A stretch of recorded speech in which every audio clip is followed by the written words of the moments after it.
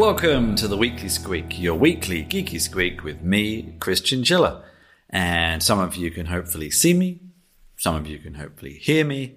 I'm back experimenting with video, still figuring it out, still working it out, still experimenting. My streams are now mostly getting there, but the Weekly Squeak I am still experimenting with because it's kind of my weekly news show.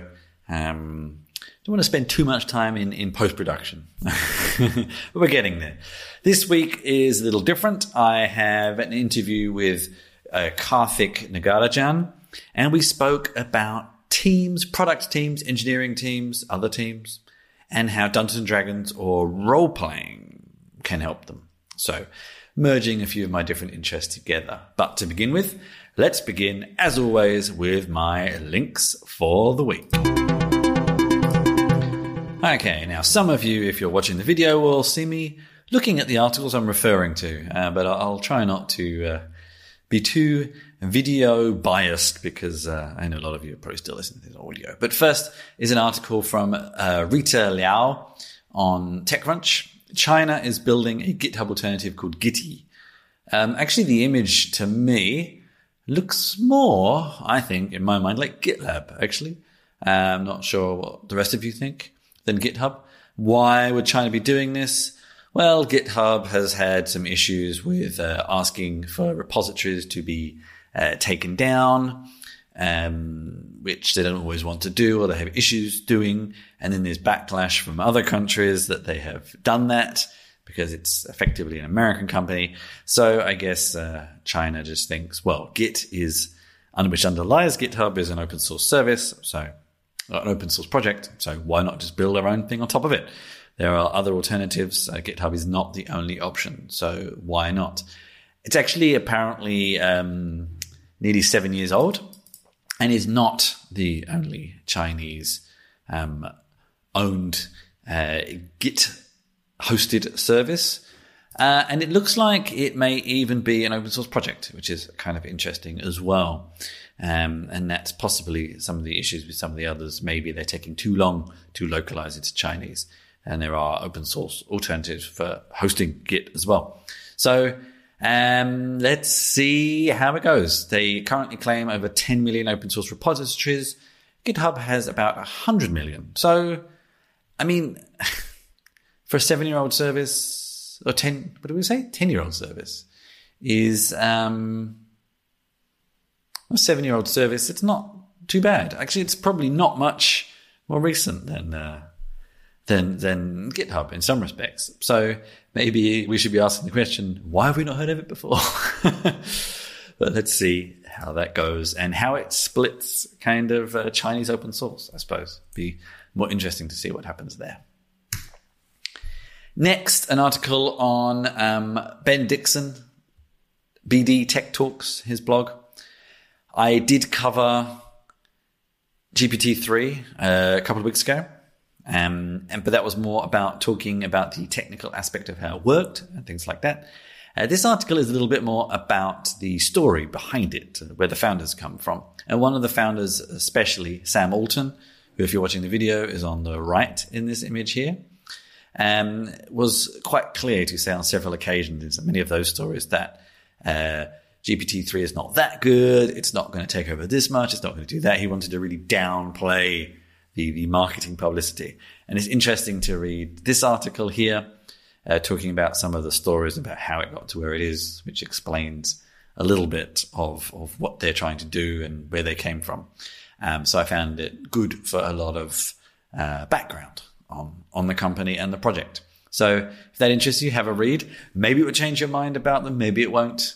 Maybe you just think it's all guff, not true. Who knows? Let me know your thoughts. And you can let me know your thoughts on this or any other article at christianschiller.com. I'd love to hear from you. Following along nicely is an article by Tristan Green on the Next Web. He is responding to articles elsewhere that Google says it is going to sell ethics advice to AI companies.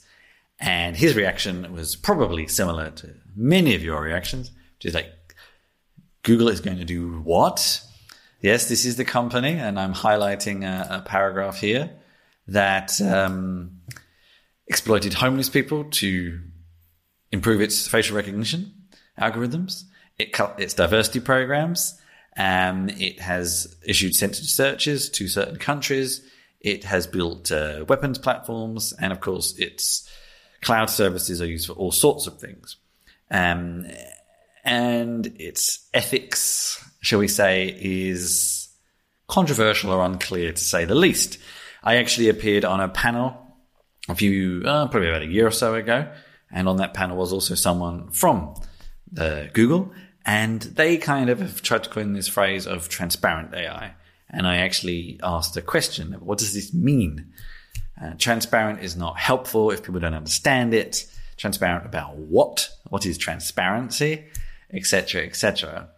And I wonder what they're going to be selling to companies. Are they going to be selling it to big companies? And what is the advice they're going to give? Is it going to be, don't worry, not don't worry about it, but like not actually the advice that activists and people from a different side of the fence would want them to give, shall we say? Or is it going to be helpful advice about reducing that bias and those problems? We don't really know. And it's probably unlikely we're going to find out. I'm not 100% sure. Interesting article. I would really love to hear your opinions on what you think about Google offering AI advice or ethics advice on AI to other companies. Okay, here's an article here from Esther Schindler on Ars Technica, Golden Age of Computer User Groups. Some great images in this post too, which you can see some if you're watching the video. And talking about, I guess, the everlasting impact of these computer user groups. There's examples here of Apple, of course, being demonstrated at the Homebrew Users Club. There is Bill Gates a very young Bill Gates speaking at user clubs.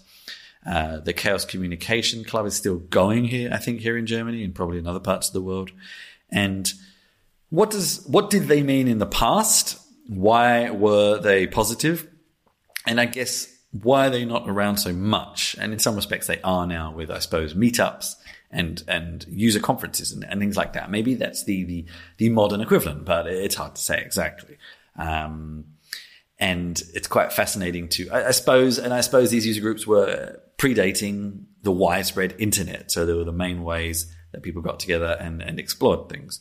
Whereas now it'd be easier to do them online or niche groups and things like that. I mean, computing has branched out into so many different places, whereas maybe these sorts of groups included kind of everybody. I don't know. It's hard to say. I'm not old enough to have ever attended them, but there's some great images here, mostly of men, of course, unsurprisingly. And then, what it means now. But if you ever attended any of those, I would love to hear from you. What did you think? What were your thoughts? Were they worthwhile? Do you think they need a comeback, this kind of style of computer club, or not? Is what we have now perfectly fine? Next, an article on Al Jazeera from Nicholas Comfort and Bridget Jennen on Wirecard. Wirecard, let's quickly explain what Wirecard was, and what happened, in case you don't know, because it's a somewhat German story, although probably has impact on Europe especially. It was, I'm still not entirely sure if the company still exists or not, a fintech that kind of supplied back-end services to many other fintechs.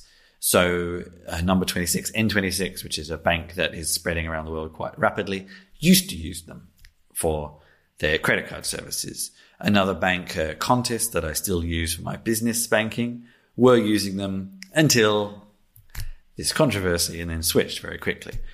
So they helped a lot of companies that didn't have full licenses or didn't want to go into the territory of getting full regulation and auditing for certain features to kind of borrow features from them. It was a success story. It had high ties to many levels of German government. And then it was revealed not so long ago that they were committing vast commercial fraud and were really not as profitable as they said they were, and had giant holes in their finances. And this article is specifically focusing on how did the German regulator and government let that happen. They had a lot of close connections to the German government. Were they turning a blind eye? I would often wonder that sometimes you find in Germany, because it's very highly regulated, but there's also an assumption a lot of the time that people will do the right thing. There's regulation, but you don't need to worry about it because people will do the right thing. And sometimes it's quite easy to get away with going against rules and regulation because there's an assumption you follow them. And German corporate sector has kind of, especially in the financial sector, has gone against this many times. Deutsche Bank is another example that has done this a few years back. So yeah, there's questions there about how did they get away with it? And was it intentional? Was it incompetence? Who knows? And what will the German authorities learn from this in the future? There's another caveat here that I think is interesting to throw into the mix is that commercial banking, so retail banking for people like myself, the common person on the street, is very low profit margin for German banks because of this regulation as well. So you start to wonder and ask the question, do some of these financial institutions get up to other nefarious things to try and make the money back from the money they actually sometimes lose in other places?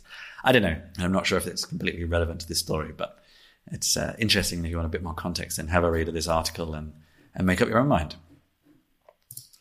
Okay, rounding off here. Firstly, an article on opensource.com rounding up the favorite open source writing tools of some of the writers to opensource.com. They've had a few articles on this topic. It's a topic I like a lot. I cover a lot myself as well.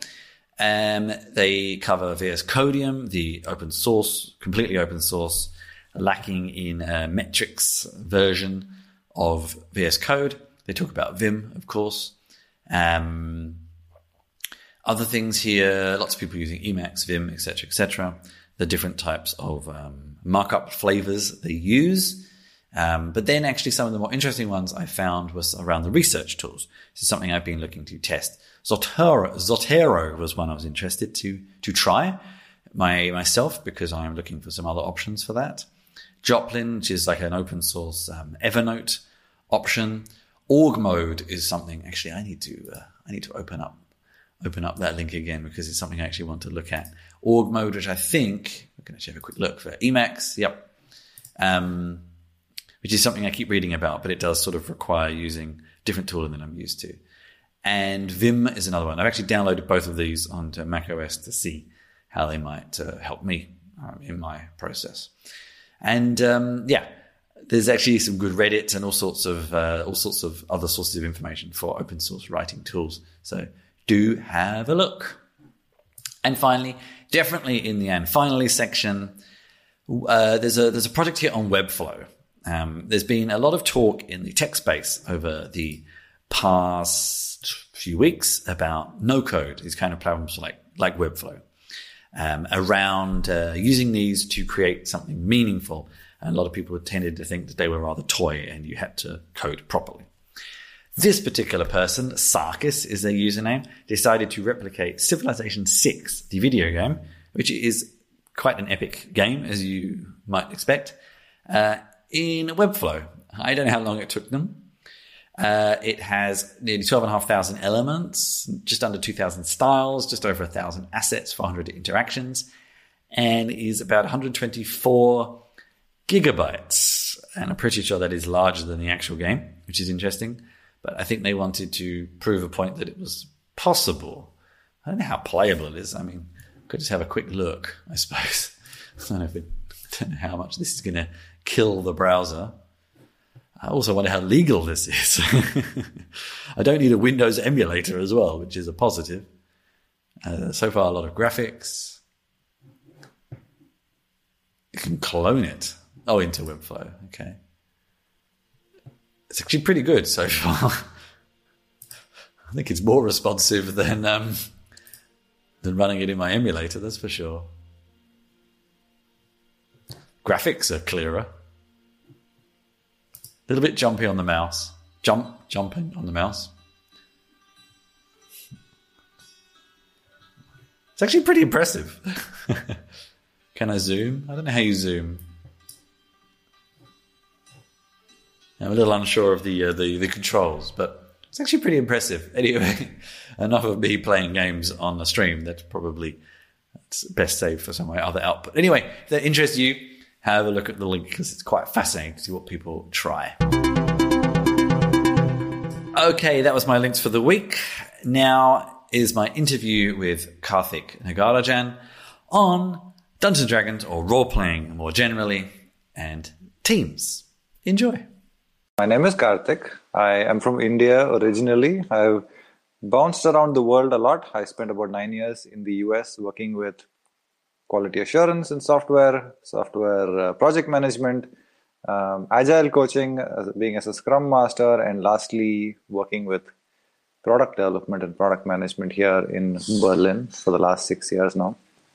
And when I look back at my journey, I always think of it as being someone who was obsessed with understanding what a customer's pain points were to begin with, to make sure they don't have problems, and then having that slowly evolve into understanding what do they want to see as opposed to what they don't want to see, and how can I anticipate this? How can I better work with a customer to give them effective solutions that would reduce their pain points going ahead? So this is kind of how I view my journey. And if I look back, a significant portion of the problems that customers encounter are all stemming from communication issues, that either a software developer is having problems understanding what a customer wants. A customer makes a solution and their customers don't understand what it is.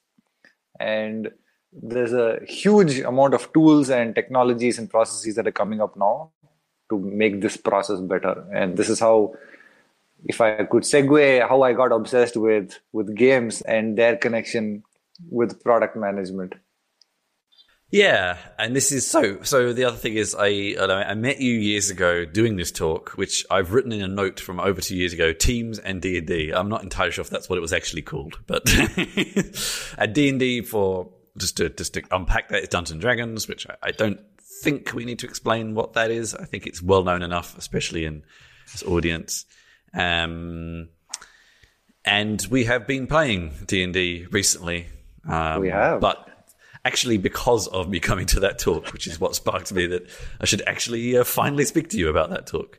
And you did that talk at ThoughtWorks, who are somewhat well known for having some interesting thinking. Do you work with them, or did you work with them at the time? Or no, they were. I was aware that they had meetups, and they were talking specifically about better communication, innovative ways of addressing customer challenges. And I reached out to them and said, hey, I heard you have this meetup. Are you interested in having someone talk about this topic? Mm-hmm. And they're like, this is interesting. This is something we've never heard of before. Sure, why not? Really? See, I wrote a blog post probably about the same time, actually, maybe a couple of years ago, about gaming for developers, board games for developers, and had some similar points to what you said, although board games tend to be competitive, not all, whereas role-play games tend to not be competitive. Again, not all, but that's the usual case.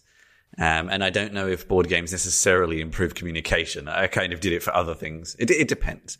But you're definitely right around the communication in role-play games, and that's something we're probably going to touch on quite a lot. So what started you thinking on this idea in the first place?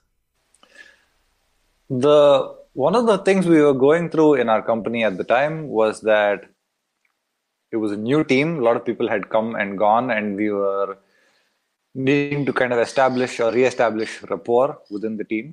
So we said, okay, let's try to figure out some kind of team activities. So being from a corporate background, my understanding was, let's get a corporate trainer to come in and fix this for us. So I asked my boss, is there like budget for this? And he said, no, we're a startup. We can't afford things like this. So you figure something out, go play some games. I don't know.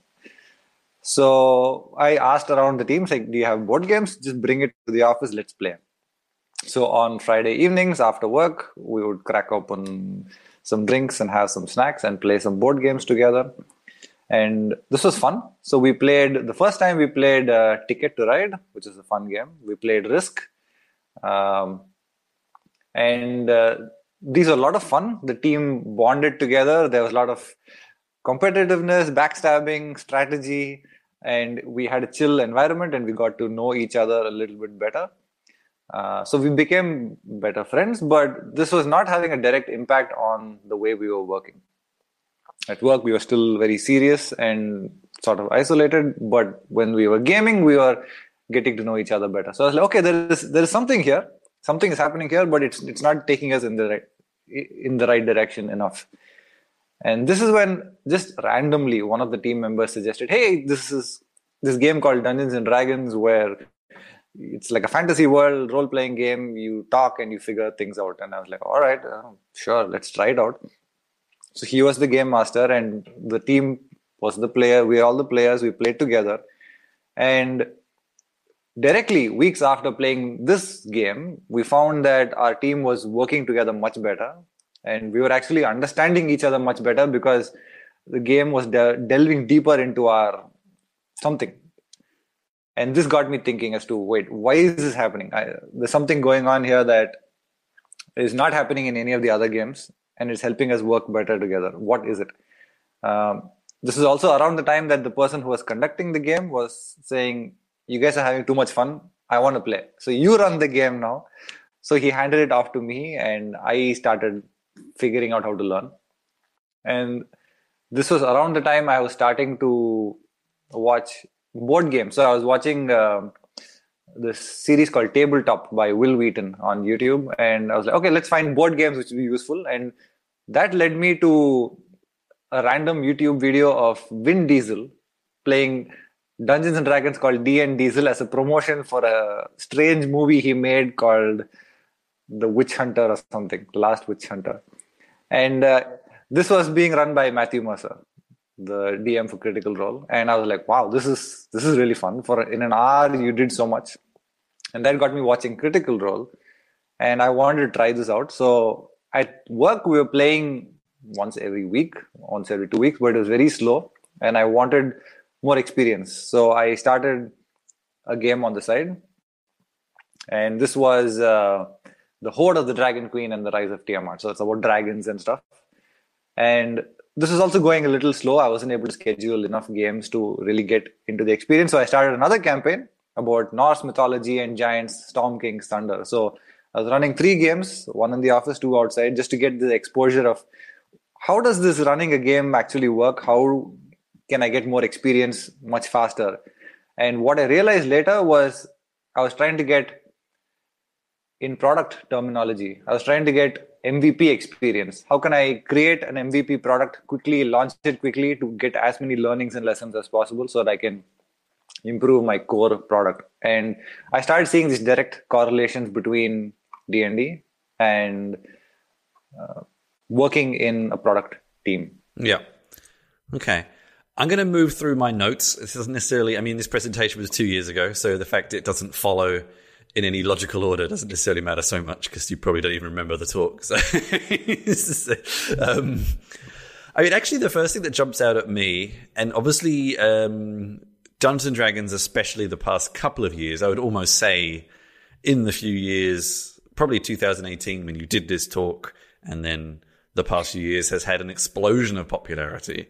And then even much more so in the past few months. There's various reasons for that.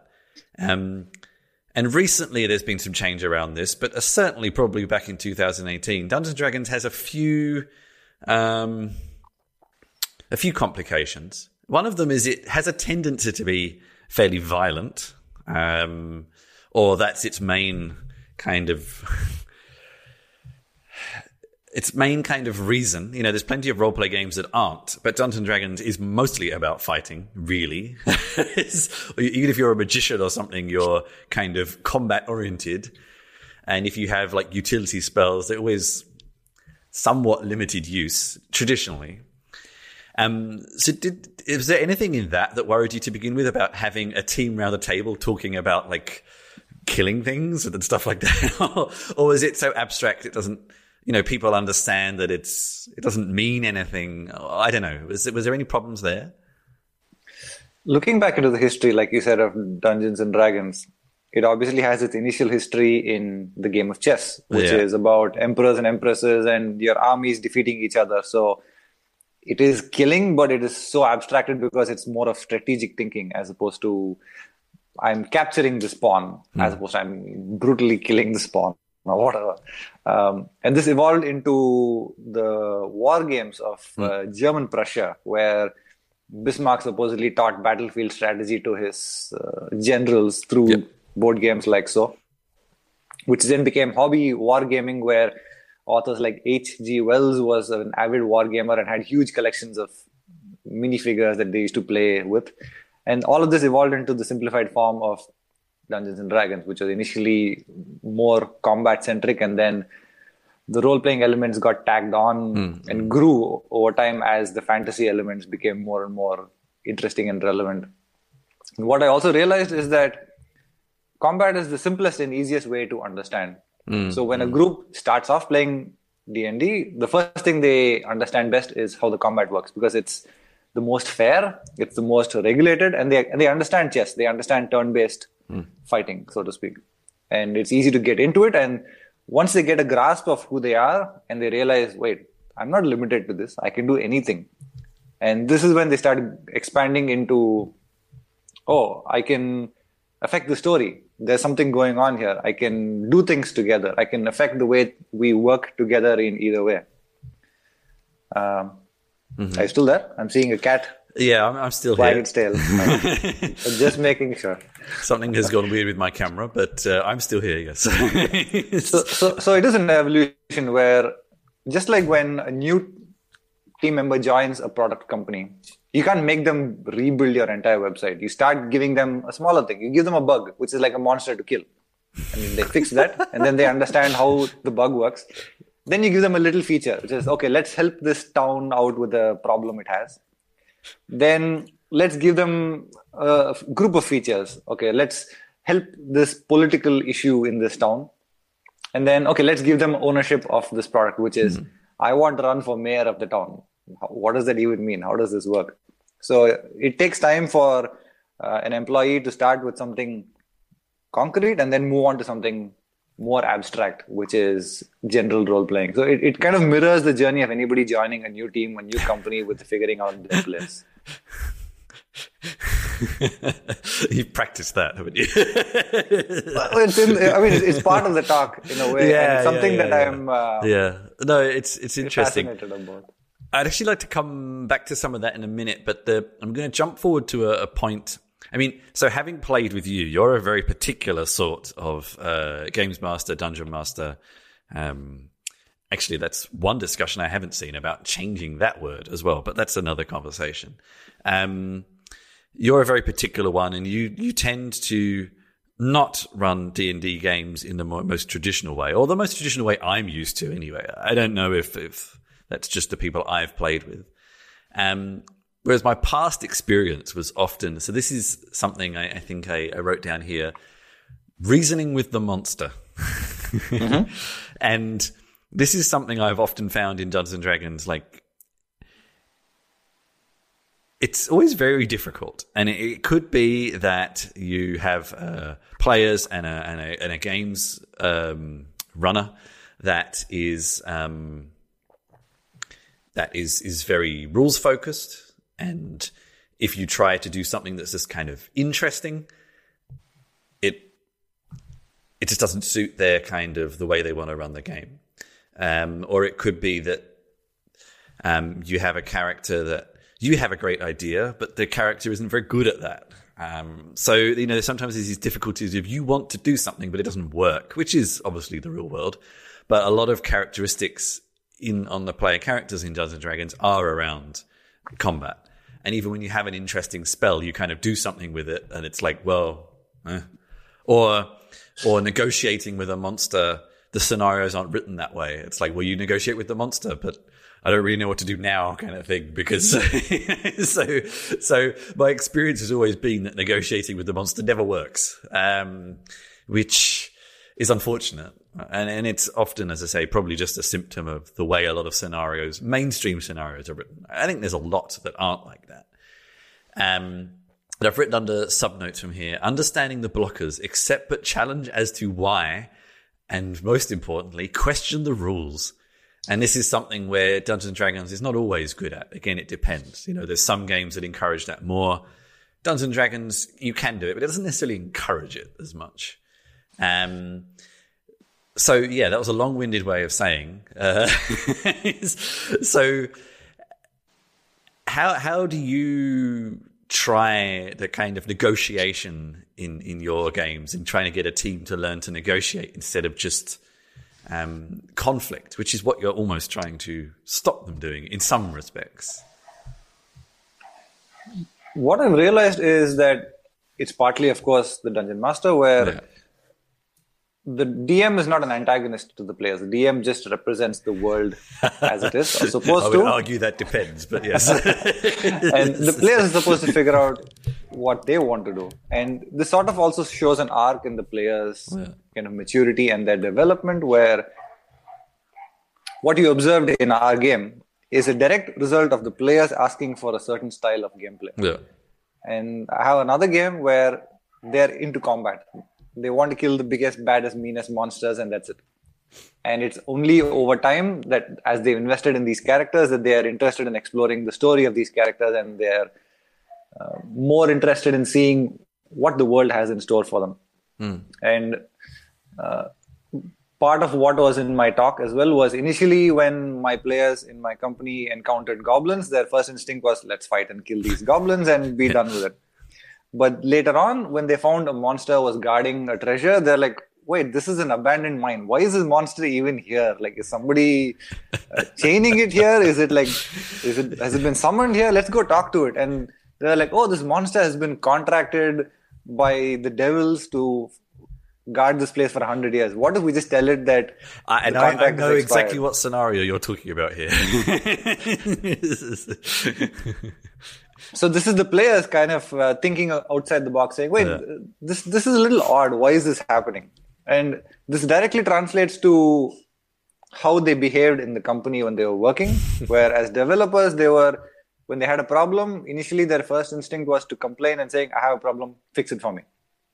Why is this having a problem? My job is just to focus on this task and move on to the next task. But then they evolved their thinking into, why is this person giving me a problem? What is it that they're looking for that I'm not able to provide right now? Why are so many roadblocks existing? Let me go and talk to this person. And so this evolved into their own internal mindset of talking to the other people in the company to understand what their problems were and to see, oh, you know what? This person is not the problem. There is just a process that's in place for so long which nobody has bothered questioning. And maybe that is the source of the problem. And this person is just trying to protect themselves. Yeah. So they translated some of this learning into real world communication as well, where it's like, everything doesn't need to be brute forced or to be fought with. Sometimes it's collaboration, sometimes it's discussion, sometimes it's about making allies. Yeah, it's interesting. And this has come up a few times in fantasy recently. I actually, even though it wasn't a very good film, I really loved the World of Warcraft film, where you have like the orcs trying to get their homeland back. And you kind of start questioning. And even Austin Powers did it when they ring like the wife of one of the minions. It's like, oh, I'm sorry, he's dead. Like, oh, I told him he shouldn't have become a... It's sort of, you always think they're just these faceless people. I had a friend actually in our old D&D group in Melbourne who wrote an article about all this. And it was quite fascinating. You just charge in, oh, goblins, kill them. It's like, why? And some of the early scenarios are especially wonderful because it is so random. It's like, here's a room with some stuff in it. Why? Because. All right. So actually, and then another thing I wanted to ask you is, have you tried any other systems? In Dungeons and Dragons is the best known. It's often the easiest to explain culturally because people have kind of heard of it.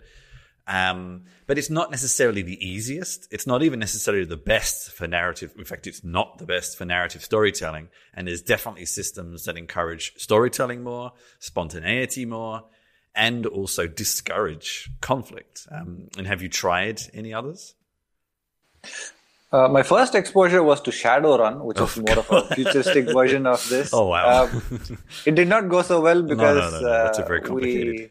We had no idea what we were doing. I've not personally played other systems apart from D&D, but I have simplified D&D. For example, in the talk that you were at, I presented the players with an extremely simple version of D&D where it was just a D6 die and that's it. You just roll that for all your whatever. And I've seen this system called Honey Heist, which is even simpler, supposedly.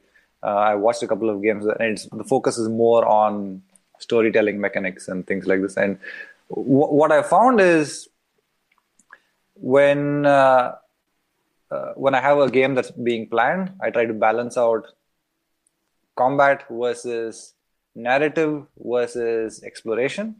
And this is how I also try to balance out when I work as a product manager, which is how am I adding value to my customer by giving them cool things? How am I addressing problems that they're facing? And how am I handling tech backlog, which nobody will ever see, but is kind of essential for the proper functioning and scalability of my product. So I need to cater to all of these different things at once as a product manager at the same time in order for the product to be an effective system. So this kind of evolves with how you face your group as a dungeon master, where initially you present them with things, but based on how you see them respond, you have to evolve and adapt. So you have to talk to your customer more often to say, do you like what I gave you? What do you expect to see when you see a new update from me? And it's just a question of this dialogue constantly happening. And you should not be so hard and fast stuck to a particular rule or system. Yeah. Another example is with, for example, Jira. We use this for our project management. And just from experience over the last, let's say, 4 years, I've seen the team want to change the Jira process every 6 months. And each time it's because the way they want to communicate their process with each other is different. The way they think about their process is different. And the moment you change the process to suit their way of thinking, they're immensely happy. Yeah. But then they leave the team, they change teams, they change projects, and then the system no longer works. Yeah. And you have to change it again. Yeah. This is not a problem in Jira. This is not a problem in the way the standard processes are. And you can't just randomly select processes. Like I've seen Scrum Masters come into new companies and just say, I don't like this process, I'm going to change the whole process. Yeah, for sure. Yeah. It depends on who the people are, how they're using it, what they're trying to accomplish, and what their problems are. You have to adapt it to that. Yeah. It's actually interesting you say that, because I think games, the two you mentioned there, like Shadowrun and Dungeons & Dragons, can very easily turn into GM versus players. And they almost indirectly kind of encourage it, even though they never say that. Whereas others are much more intentionally, you are here for the players, go with what makes it fun. So actually one we've been playing recently with a group that I've been quite enjoying, and I think you might like to try for some of what you've mentioned, is called Blades in the Dark. It's a bit darker, but you don't have to do it like that. Like you're kind of criminals and stuff like that. But I mean, it's relatively flexible. But the system actively encourages collaborative storytelling. It encourages the characters to play to their characteristics, and failure is okay. It encourages the players to work together. You have a gang, and you have a gang kind of aims, and if you achieve those aims together, then you also level up. But then also the system is quite good for the storyteller. I'm not actually sure what they call it. I can't remember. To kind of not really plan very much and go with it and go with the narrative. And it's all D6 as well. So that's actually one I've been enjoying quite a bit. It takes some getting used to, actually, of trying to play your character more, which I know sounds kind of weird because that's what you're supposed to do, but we all know that's sometimes difficult, or it's not always possible in the setting, but it kind of strongly encourages you to do so. It's the only way you get experience points is kind of by playing your character, not any other way. So I've actually found that quite interesting. And there's many others like that. Honey Heist is one you mentioned on the one extreme of kind of ultimate indie, 1-2 pages, and Blades in the Dark sits somewhere between that and something like Dungeons & Dragons. But there's a lot of, and Tales from the Loop I also quite liked because it's very gentle. You play children. Mm-hmm. It actually came out before Stranger Things, but it's very similar. Stranger Things is quite dark. Yeah, and Tales from the Loop isn't. They've made a TV series now, which actually I'm unsure of. I find the TV series a bit too slow, which is kind of the point of the game. But it works as a game, but I'm not sure about it works as a TV series. And it discourages conflict. And if the children get into trouble, they go home. You don't want to kill children. Okay. That's pretty kind of, so it's like, and it's this weird kind of, it's a very kind of gentle system, which can sometimes be hard to run, but it's actually quite nice. That company makes a lot of very good games. Actually, it's a Swedish company. All right. One thing that has been standing out to me on my notes from some time is, which has definitely happened in many a D&D game and in many cooperative board game. There's this concept in cooperative board games of the alpha player, which you've mentioned here about. I've underlined, don't be a hero. Didn't collaborate and ran off, trying to fix before the task was finished. Don't be a hero. I don't know. So this is an aspect that can happen sometimes in role-play games. And there's kind of a related point to this I'll come to in a minute. But yeah, there's obviously a parallel between your work and a role-playing game of encouraging people to work together. And how do you encourage that in either way, I suppose? This is something that's been puzzling me for some time, and I got an insight into this sometime during this talk as well, where initially the players would come. I would have no idea who they are or what they wanted to do. I would present some things. They would do something. They would have fun. And we would learn something about each other. And one of these things is called backstory, which is who is your character? What do they want? What do they want to do? Why are they here? What are they trying to accomplish? And I started equating this to a developer who just joins a team and says, just give me something to do and I'll do it. You don't know anything about them, what they want, what their interests are. There is no expectation that's known. They might have some secret expectation. Like, I wish I had no more challenging something. And I found that when a player focuses on elaborating a little bit more of their backstory, which is, this is where I'm from, this is my background, because of these reasons, I have these problems, this is what I'm looking to accomplish. I'm interested in exploring these aspects of the world. And when a player comes to your table with this, you already know how they're going to react to a certain scenario. So you can plan certain things better for them. And it's the same thing for working in a product team, where you already know what a player's or a developer's expectations are. And you know that if you present something to this person, they are going to challenge you and ask you, wait, why are you doing this? Why do you want to do this? Or you already know that this is something of their interest and they will take it and run with it and do something interesting with it. So this concept of defining your backstory, which is not just thinking about who you are, but communicating who you are and what you want to do, is a big deal. And this plays a little bit into the part of don't be a hero and work as a team, where if a team knows what a person wants, and if they do something, it's easier for other people to collaborate and support this person, as opposed to, yeah, he's off doing something, I don't know what he's doing. I'm just going to wait for him to fail basically, and then go and help him out. So this is kind of the attitude that can be equated to this. Also, what I realized then was people who were superstars on the team, when I had them on my team, I thought the team was unshakable. This person is going to figure out everything. But in 90% of the cases, this person was very frustrated and would leave the team because none of the other people on the team got this person. And this person always got into fights with other people and could not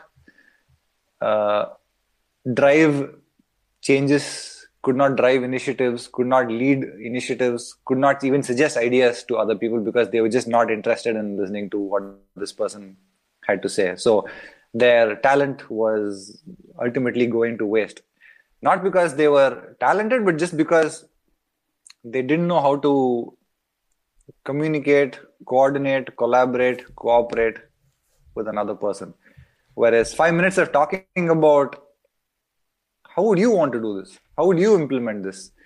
How would you suggest we improve? This would have taken them much further.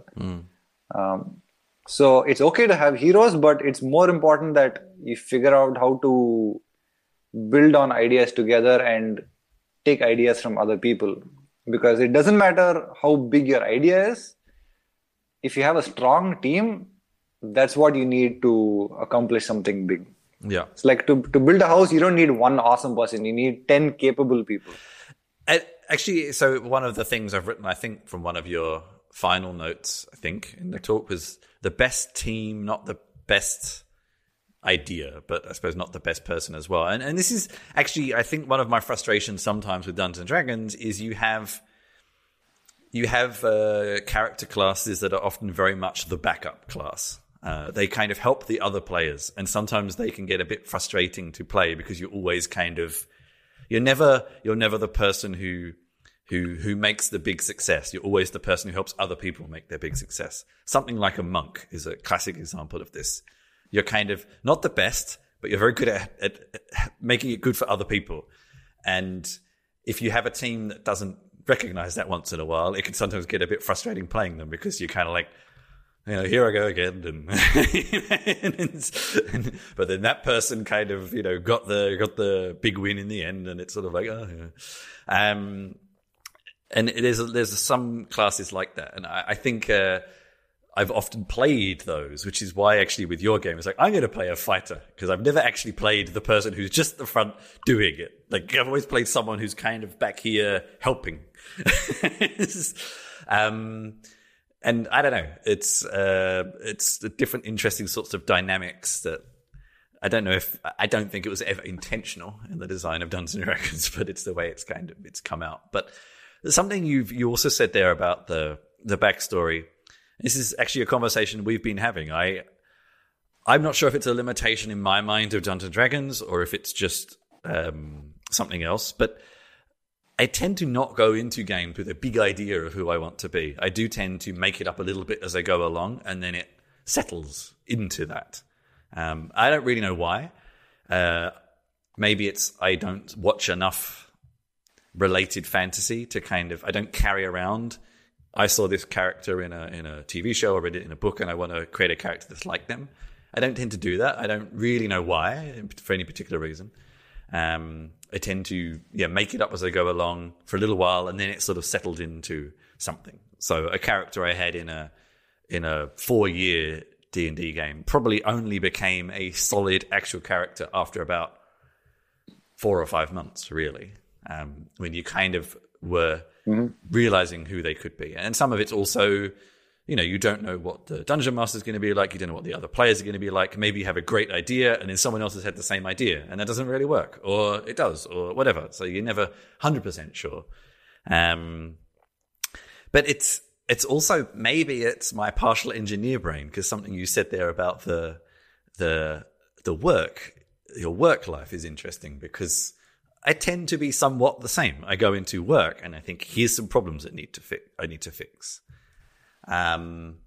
Not stepping back. And for the first time in quite some time, I have a new job opportunity where I can do that. And I've always wanted to, but there's a little bit of me, it's like, I don't really know what to do either. I've never really had the opportunity to do it before. So it was like, what do I do? And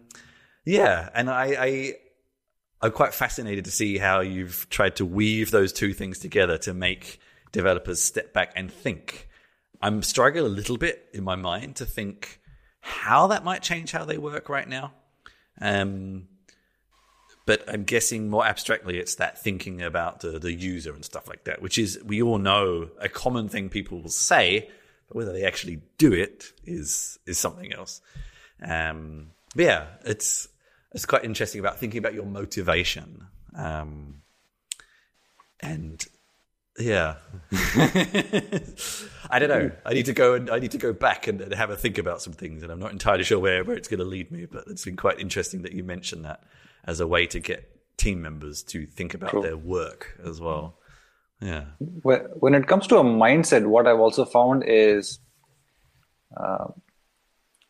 as a product manager versus as a dungeon master, if I'm planning my campaigns, if I'm picking existing modules to run and I'm reading through them to figure out what to do, this is equivalent to a product manager who is joining a company where there is an existing backlog. And you have to figure out which of this you can run in what way. Whereas a DM who is homebrewing a lot of their own content is trying to understand what their players actively want, plus what they think is actually actively interesting and is going to make for a good game. And this translates into a product manager being the one who comes up with innovative strategy, who comes up with, you know what, nobody in the market is doing this. We need to make an MVP and launch this and see what happens. And these MVPs are like one-shots. Like, you know what, let's make an evil one-shot and see how that goes. Let's make a one-shot where it's just politics. And you try one session and you see if your players like it, and then you continue that. You don't plan a whole campaign without knowing whether your players want to do this or not. And I can give you another example of world building where one of the players in another campaign, all that they mentioned were two things to me. One was that their character's name was Moon Unit Zappa, named after actual Frank Zappa's daughter, Moon Unit Zappa, and that they were a cleric of Loki. So these are the two seeds that they had given me, not elaborate, but I built an entire campaign arc just around these two things.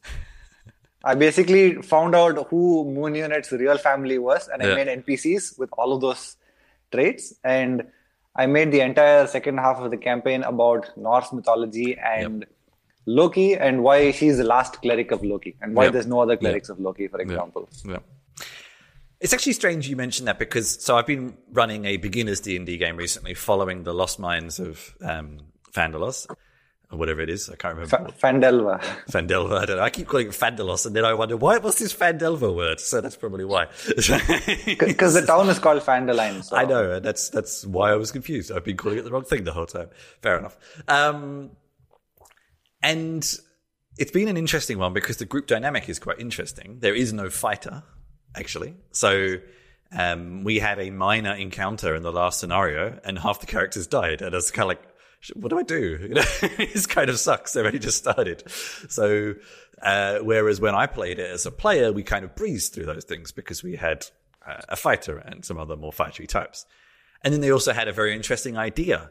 And there was nothing in the scenario book that said like what to do with that idea, which is, you can't account for every possibility. So I was sort of scratching my head thinking that was a really nice idea they had, but what do I do with it? I'll have to improvise for now and go away and think about how I can bring that back later, because they've actually had a really cool idea. But then, interestingly, I would also agree with you that sometimes when I have run and played homebrew content, or content that is largely improvised with a few seeds, it's often more enjoyable, even if it can sometimes be a bit random, and sometimes players come back to you and say, but hang on, wait a minute, 2 weeks ago you said this, and you're like, oh yeah, well, well, I was wrong or something, because you can't remember everything. But often it's been more enjoyable because you get to do what you want to do, not work within the confines. And those scenario books can sometimes be almost limiting, or someone suggests something and you think, how did they not think someone would suggest this? This seems so obvious. So. Yeah, the homebrew stuff can be easier than people think, I think, is actually the big challenge. Is a lot of DMs especially think, oh, this is going to be really hard. But actually, quite often it's not if you have the right group dynamic. There's something I've been thinking about in terms of D&D, which is impact versus lore. A lot of DMs have the habit of just dumping buckets of lore on their players, which is equivalent to, as a product manager, giving them pages and pages of business knowledge to read, or customer knowledge to read, or domain knowledge to read up. And this is boring for players, for developers. And what developers really want is to know how what they're doing is making an impact. And whether it's making an impact or not, which is similar to what players want to know, which is how is an action that I'm taking manifesting in the world in that particular context. And in that context, any lore that they learn is very interesting for them, not random bits of lore that are this disconnected. So in this sense, this knowledge management, and so to speak, as a product manager, I was guilty of this, where I would just I know these things. I want to share my knowledge with my group now. And they would just be bored to tears. Yeah. Whereas now it's more of trying to figure out, okay, how can I pick out relevant content for them to share, which is context sensitive to what they're actually doing right now. Yeah. And of course, we all know the concept of metagaming, where you might do this and then someone says, but that's not right. That's not what this book says. And you kind of, well, sure, but it's just, you know, and again, it depends on the players. I've definitely played in both groups. That's a funny topic, though, because I love metagaming in the context of we have 2 players now in our current campaign who are also in my other campaign. And what I've told them is that it's the same world. You may meet the same characters, but you don't know. But it's always a mystery. So like, wait a second, this character seems familiar. I know them from somewhere. So for them, metagaming is when they connect one thread to the other thread and they're like, wait, this is how this connects to this. And they're like fangirling or whatever, geeking out over something that they realized which nobody else has realized. And this moment that sparks joy is what is a good part of metagaming, where it's like you learn something that nobody else did. Yeah, but it often isn't that, is it? That's the thing. Great. This has been a great talk. Actually, I think I got through 2 of the points that on my notes out of about 6. So on either gaming front or on your product manager front, whatever front you want, how can people get in touch with you if you want them to? I'm on Twitter. I go by the handle Art of Karthik. I'm also on LinkedIn, Karthik Nagarajan. You can find me there. There's, I think, some videos of my talks as well, which I've linked. I have been interviewed for Scrum Master podcasts and so on. So some of my material is online. But in general, if somebody wants me to come by to their company and run games of D&D for them, I'm happy to do so. That's not work, surely. No. Yeah, actually, there are professional games runners now. So yeah, why not? But you do you release some content onto, I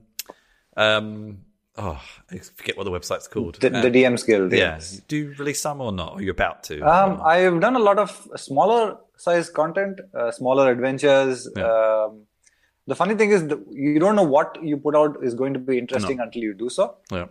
2 of the most interesting contents I've put out are Treasure Island, which is an adventure based on the book, which people love because it's very kid friendly. It's well balanced. It's kind of mirrors a well-functioning application that you build and you release. Mm-hmm. So this is nice. And the second is Elections in Fandaline, which is the corrupt mayor of this town has run away with all the money. What are you going to do about it? Do you want to stand for elections and become the next mayor? And people are like, I can do this? Like, what? Yeah. Yeah. And this was hinted at in the Lost Minds game, I think, from memory, when I played it as a player. Just a little. It was very loose. And this is equivalent to, in your team, if you're empowering your developer to take over a project and run it themselves. And they're like, what do you mean I can run this project? What, I can decide?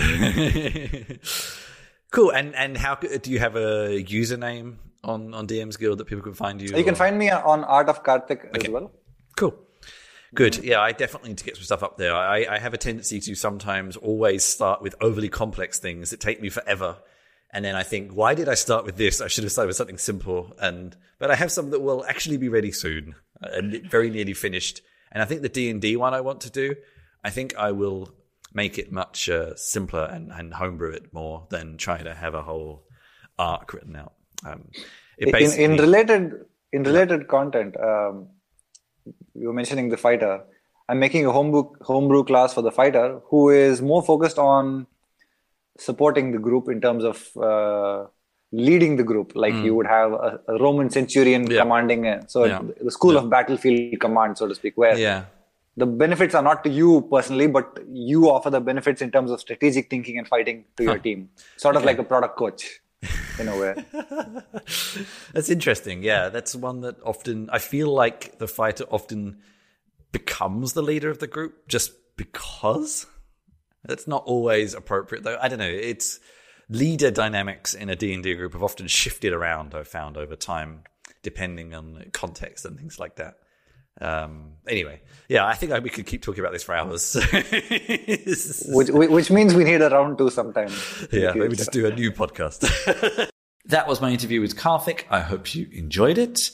Now, many things to tell you about. The last Dexpose stream was me covering Rasa, a natural language processing tool, actually from here in Berlin. I have written articles about it before, but I wanted to see what they've been up to. And actually, they've added quite a lot of new tools, which I was quite impressed with. It was quite a good experience. I had some Python problems, as you'll see, but that's not really Rasa's fault. My gaming stream, I did part 2 of Ex Novo. That got me a lot of new followers, which was quite good. You can find both those streams on my YouTube channel. Link in the show notes. I realized I was actually directing people to a YouTube channel that is not mine, so I stopped doing that. The Dexpose you can find on twitch.tv/Dexpose, and the Solo Adventurer on Twitch, Solo Adventurer. There will be more to follow. I am this week doing Gentleman Bandit for Solo Adventurer, and I am going to be looking at Hasura for Dexpose. So tune in at some point this week. Watch my various social accounts to find out when I'm going to do those. The first episode of the Board Game Jerk podcast is live. If you look on BoardGameGeek.com, you will find links to it. It is slowly finding its way to podcasting platforms, so keep an eye out. You can find details about me, how to contact me, and everything else I've been up to on chrischinchilla.com. Please rate, review, share the show if you've enjoyed it. And until next time, thank you very much for joining me.